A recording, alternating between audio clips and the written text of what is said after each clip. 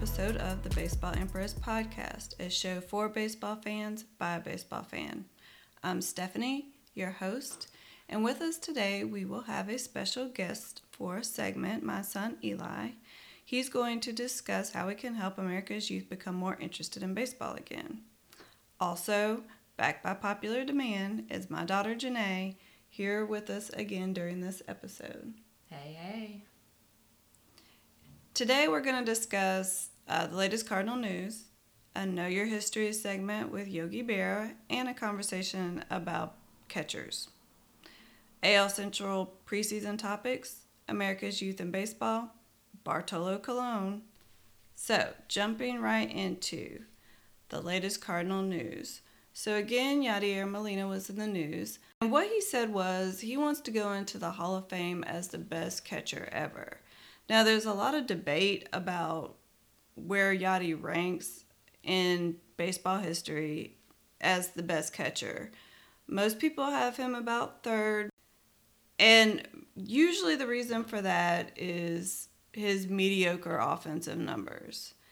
And while that, may be the case, I do think that most of what Yadi does is difficult to quantify. So if you look at it in a statistic form or on paper, and you don't watch a lot of what Yadi does day to day in games and know how he's such a leader on the field, it is difficult to understand his impact on the game. But I really like the way that he just came out and said he wants to be the best. I mean, that's what we want to hear from our players, and that's what special elite athletes always say, is they want to be the best. That's what their goal is. That's what they strive to do. You really don't want to hear somebody say, I'm okay with like third or fourth. I'm good with that. So speaking of catchers, also on May 12th would have been Yogi Berra's 95th birthday. And if you don't know Yogi Berra, he's actually from the Hill neighborhood here in St. Louis. Some people say he's the greatest catcher or one of the greatest catchers in that conversation because he's got the most championships for a catcher. Yogi was quite the unique personality. From what I understand and hear, he was a really nice guy. And let's just kind of review his career stats a little bit. So Yogi had a long career in MLB, so he played 19 years, most of which were with the New York Yankees, and then he spent 1 year with the Mets. He's won 3 MVPs. He had a career batting average of .285, a WAR of 59.5, and was an all-star several times throughout his career. If you've ever seen the clip of Jackie Robinson stealing home, he's the catcher that essentially Jackie Robinson stole on. He's also very popular for his Yogi-isms, but he was a good catcher in and of his own right. And so just for comparison, so far in Molina's career, he has a 40.1 WAR. He has a .282 batting average, on base percentage 333, slugging 405, so an OPS of 738. And he's won 2 world championships with the Cardinals, a Silver Slugger award. He's a 9-time All-Star, 9-time Gold Glove winner, and a 4-time Platinum Glove winner. So their numbers are comparable. But what truly set Yogi apart really was his Yogi-isms. Mm-hmm. And I know Janèe is a big fan of Yogi-isms. So if you aren't familiar with Yogi-isms, we can give you a couple. There are a couple that you kind of hear all the time, like it ain't over till it's over. It's like deja vu all over again, things like that. One of my favorite ones is you can observe a lot by watching. That's it's true. That's a good one. Also one that's related to baseball is he said baseball is 90% mental, the other half is physical. I feel that, Yogi. It is. Mm-hmm, mm-hmm. It is it's mental and it's physical. Mm-hmm, the other half. And the other half of it is. Math apparently is not a strong suit. Right. A nickel ain't worth a dime anymore. No one goes there nowadays. It's too crowded. Y'all watch out with this corona. Do the social distancing. 6 feet, please. And when you come to a fork in the road, take it. Take the fork. You come, you got to take it. Yeah. Either way, it's fine. Mm-hmm. So this kind of got me thinking this week with Yadi and Yogi. Even their nicknames are similar, I guess. The wise. But really, like, what is the true value of a catcher? I mean, it's kind of difficult to quantify in a lot of ways, especially Yachty. And I didn't watch Yogi play. I'm not that old. And we talk a lot about the offensive contribution of a catcher, right? He's in the lineup every day. And just like anyone else who's in the lineup every day, we talk about his offensive contribution. But is that really how we should value a catcher? I mean, there's also... their ability to play defense is really their main contribution. You know, you take any pitcher who's played most of their career in the National League, and you never talk about what their batting average was unless it's just like, you know, randomly high for a pitcher. There's always that quote, for a pitcher qualifier on there. And so you think about like a Madison Bumgarner is always one that comes to mind. Zach Greinke for sure. But is that really how we are going to remember those players? I mean, pitchers we're not. We're going to remember how they pitched, like what a great pitcher they were. And specifically we're talking about starters here. So why, if a pitcher pitches well, he's effective, he gets outs, he gets wins, not a lot of runs are scored, or he at least leaves his team in a position to win when he leaves a game. Why is it any different for a catcher then? Why, for a catcher, are we so concerned about their offense? Because they do just as much work during a game as a pitcher. Actually, they do more work in a game because very rarely are pitchers throwing complete games, especially now. Catchers, on the other hand, they're playing complete games every single day. And every time that ball is pitched, they're throwing it back. I mean, I think it boils down to when you think about the great catchers and when you think about Yachty, like what are some characteristics that you want in those guys? I want somebody who is the peak of stability.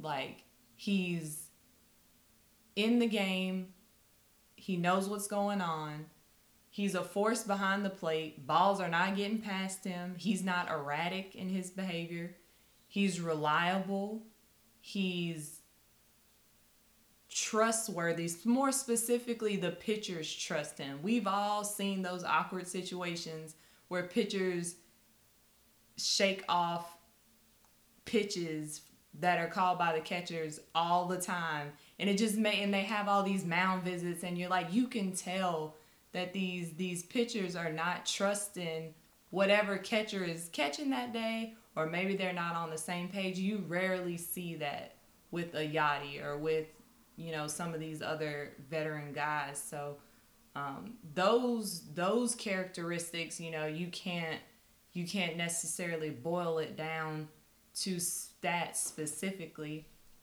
but I mean, they are the commanders of the defense, specifically the infield, and their contributions are invaluable, especially when you have someone who can rein in like a whole kind of class of young pitchers like Yachty does consistently. Like every year or two, whenever the Cardinals have a mass influx of young pitchers, he like brings them under his wing and is teaching them, you know, how things are gonna go, and they're like, yeah, Yachty is the best, we're gonna listen to him. And he's really like another pitching coach. Yeah, and I mean to have that on the field, like, right. How do you quantify that? Right. Yeah, and it's really interesting. Again, you know, with Yachty, I mean, just a quick rundown of the things that we as Cardinal fans know that he does every single game. He's calling the game. He's calling every single pitch, and in case you don't know, not every catcher does that. A lot of times pitchers are called by the managers in the dugout, or the pitching coaches are involved. And they send signs to the catcher, and then the catcher sends signs to the pitchers. It's not always just the catchers, or there's a pregame plan that's put together. And I'm sure the Cardinals put together a pregame plan, but Yadi is the one who calls those pitches. Yadi is the one that calls that game. And that's why pitchers do not shake him off and do not shake off his calls, because if you're a real dedicated Cardinal fan, you remember that game years ago with Shelby Miller. I don't know what got into him that day, but he was not feeling Yadi's calls, and he kept shaking them off, and it just kept getting worse and worse and worse, to the point where Yadi just kind of, did the little, just come on and throw a sign. Like, throw whatever you want, Shelby, let's go. Like, let's just pitch. And it did not go well for Shelby Miller. Burned. He got rocked that game. And really, we were sitting there shaking our heads going, this is not going to go well. It never goes well when pitchers shake off Yadi. And it did not go well for Shelby that game. And I don't know whether Shelby Miller learned his lesson or not, but I'm not sure if he's even pitching in baseball right now. Well, he wasn't on the team the next year. I know that he much. Sure wasn't. If you're familiar with Jordan Hicks, you all know that he throws 103, 104, 105 miles per hour sometimes. Those foul tips, they go off of Yadi's body. We all remember his injury from a couple years ago off a 103 mile per hour foul tip. Those balls hitting his hand repeatedly, even with the glove, that hurts. Like, that's a lot to take. And then at the same time, he's directing the defense. And I don't just mean the infield, the outfielders too. Every pitch, he's moving them because he knows what's getting ready to be thrown. He knows the batters. He knows the entire game so well that he is literally like having a coach on the field. And, with the whole new rule, what was that, last year that they did the field visit limit, most of the time, the manager's directing that, the pitching coach is directing that when there's a mound visit. But with Yadi, the Cardinals trust him. If he needs to go talk to one of those pitchers, go talk to one of the pitchers. And he will not hesitate to go out there and talk to them. Right. And it really is impactful. It's and they listen. They listen. They know. I mean, Adam Wainwright knows. He's played with Yadi his entire career. Carlos Martinez knows. Again, every pitcher knows. Jack Flaherty, Cy Young candidate going forward, knows. All of our pitching staff will tell you about Molina. And the whole league really knows the importance that he plays to the Cardinals on the field and off the field. And you can't quantify leadership. And that's what Yadi brings to the table. He teaches so much. He tries to learn as much as he can. And it really is, it's kind of poetry in motion just to watch him and watch all the things that he does. You can just see his mind working. Right. And the physical beating that catchers take on a day-to-day basis is significant. And then we expect them to go out here and hit 300 every season with 30 home runs or something. Yadi is not he does not take days off. No. People tell him to take days off. Right. And if he could play all 182 games, he would absolutely play all 182 games, and Matt Wieters and whoever else is the backup will just have to ride the pine because they would never get any playing time. Which is why our younger catching prospects keep getting traded away because they're not getting playing opportunities. And, it's really like Michael Jordan in a way. You think about it, Michael never wanted to sit on the bench. He never wanted to come out of the game, even if he was sick and not feeling well. And that's how Molina is. He never wants to take a day off. Unless he is literally going to the hospital. Right, exactly. That is it. Exactly. And don't get me wrong, Yadi has decent offensive numbers. Especially the past several years. Yeah, he's had some really good offensive seasons, and he's very, very clutch. And the Cardinal players talked about it recently on social media. He's definitely one of the most clutch player on our team. And he's one of the most clutch players in baseball because he is great at making contact and he's great at directing the ball. And because he knows the game so well, he knows where to place a ball to try and score a runner. He knows the speed that we may have on the bases. He knows if there's no one on the base, that's the time that he may try to hit a home run. Because, speed's just not one of his gifts that he has. Right. And most catchers are not fast runners. So it really is interesting the way that we think about catchers and we try to compare them and we try to rate them.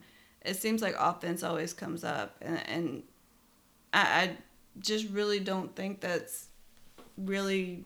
I mean, it's kind of like a nice bonus, kind of like if your pitcher hits well when they bat. I mean, it's great, but that's not even close to their main function, and that's not really what you're looking for in a catcher. So I guess I say all that just to say I'm kind of tired of hearing that argument against Molina.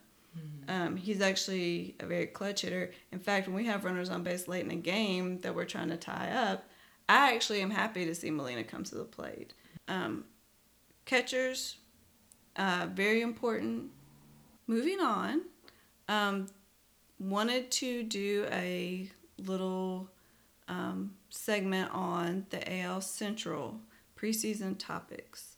So this is getting a little bit complicated to kind of keep talking about it in this format just because the proposal that baseball has currently is to do these 3 10-team divisions. So I'm talking about the AL Central, but if we have a 2020 season, these teams will be up against different teams and they won't necessarily be in the division to compare, to compete against each other.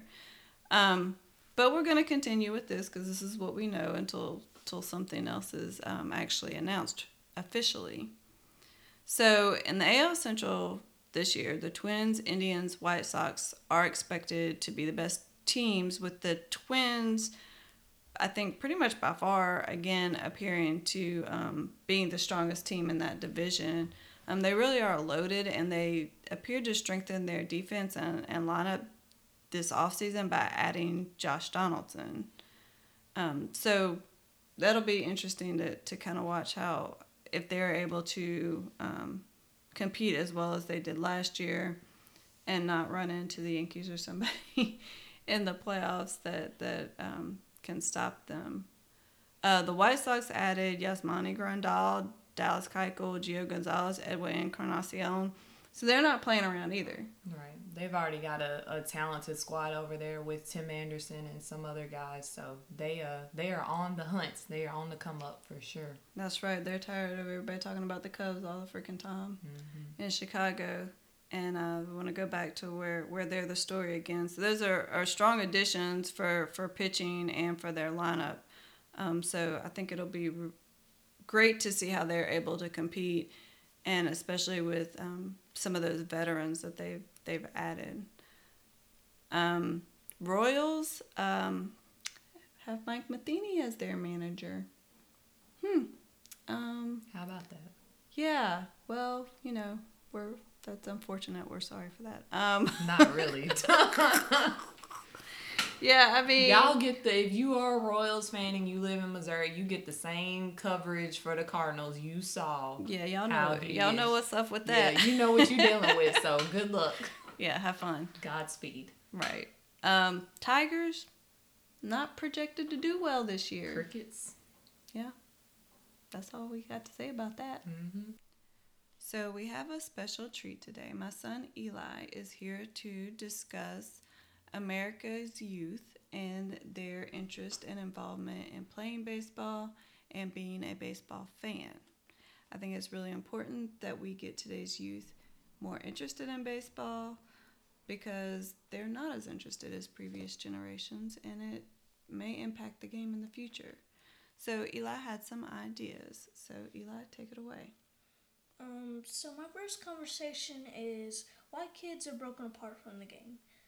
Well, most kids are into video games instead of going to a baseball game and watching the game because so many of them are distracted by their phones or their tablets, so they have so many other things that they could do that are electronic and new.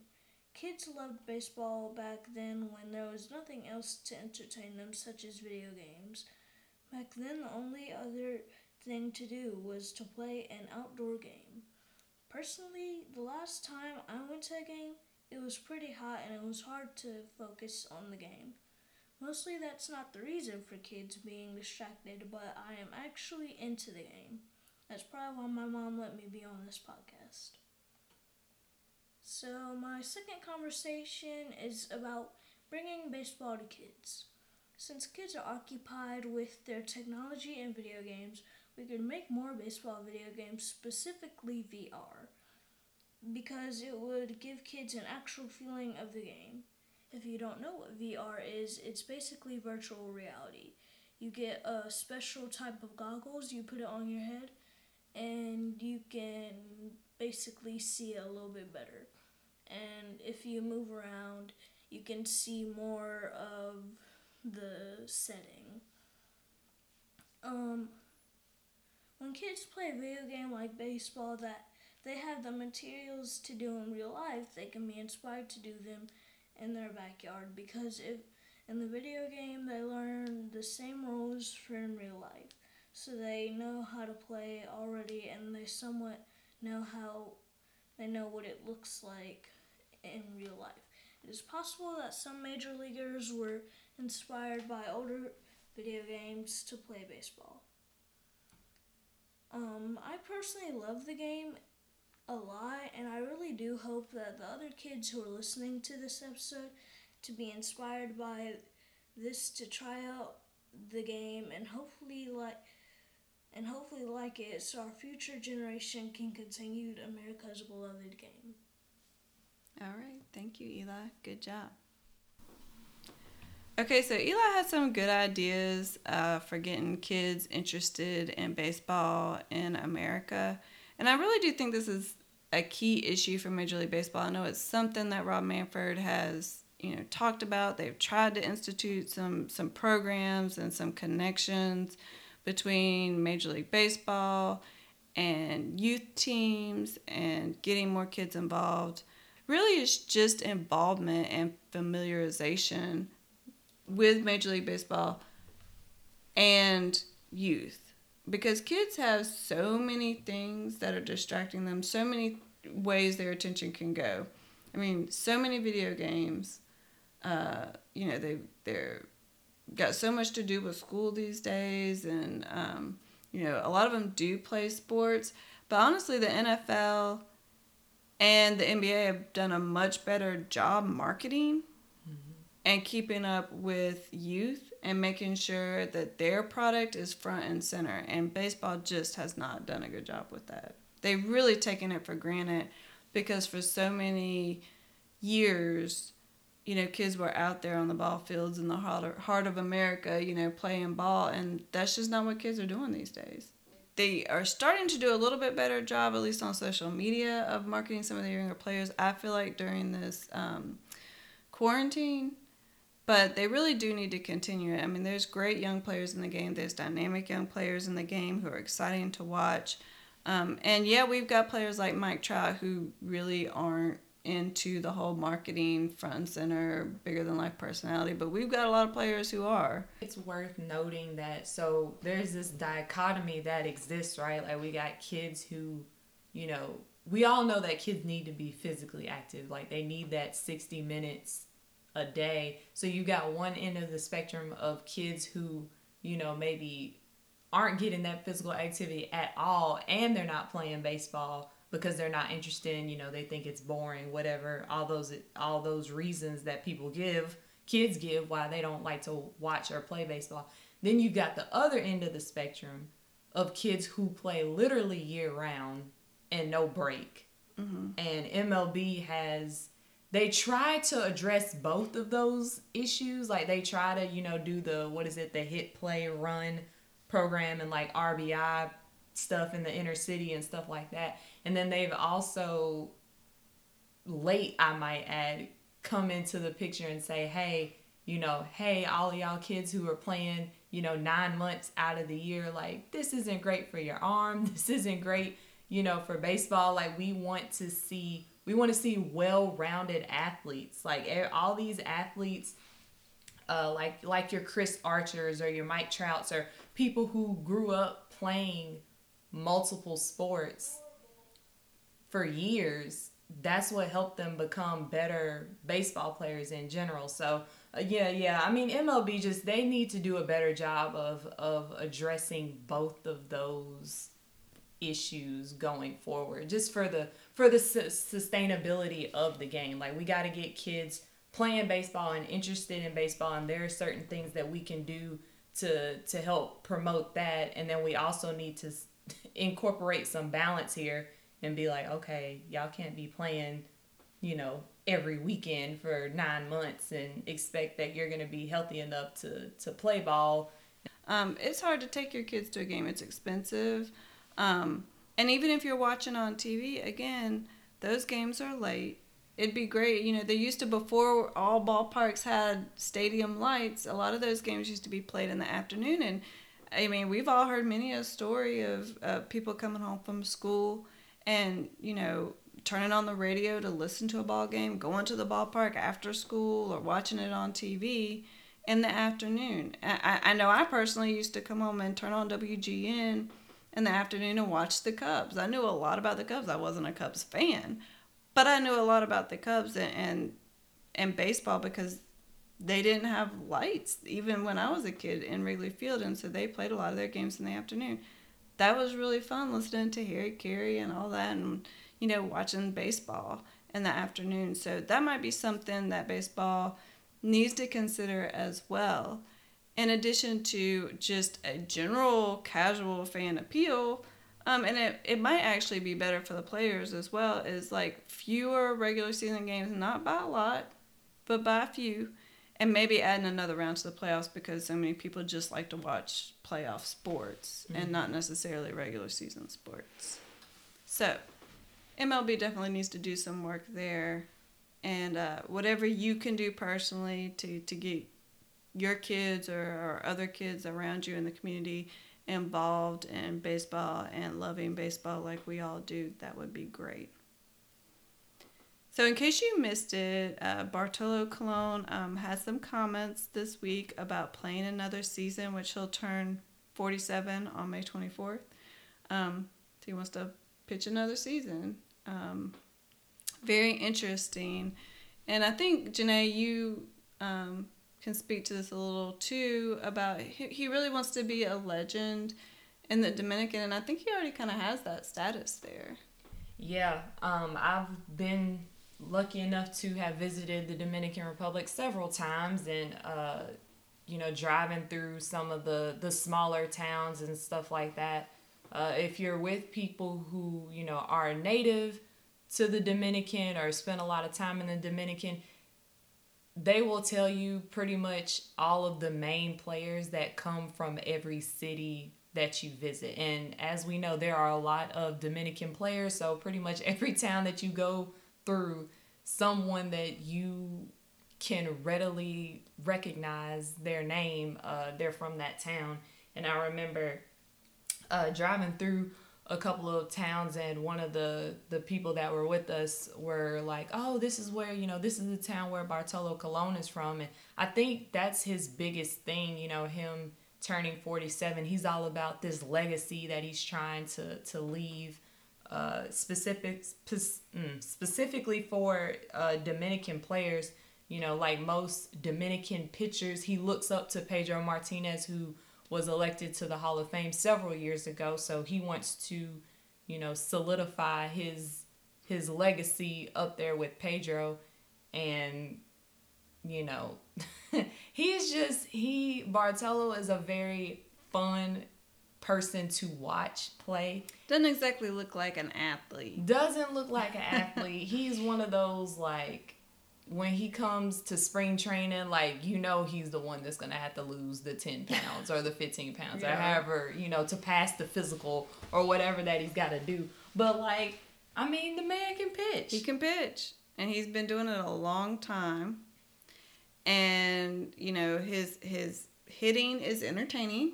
Mm-hmm. and he hit that one home run. I think he said he watches it like at least once every day. I mean, I don't blame him. It was a good, solid home run, right. too. You can't take that away from him. No, you can't. And I'll post some of Bartolo's highlights on the Instagram page at the Baseball Empress. But he really is unique, and he's a fun personality, fun to watch, effective pitcher. So if he's able to come back and pitch again, I'm going to watch. Absolutely. And thank you for being on the show again this week. No problem. You can follow the show on Instagram at The Baseball Empress and at thebaseballempress.com. Thanks for listening, and remember, this ain't your grandma's baseball podcast, and it sure as hell ain't your grandpa's.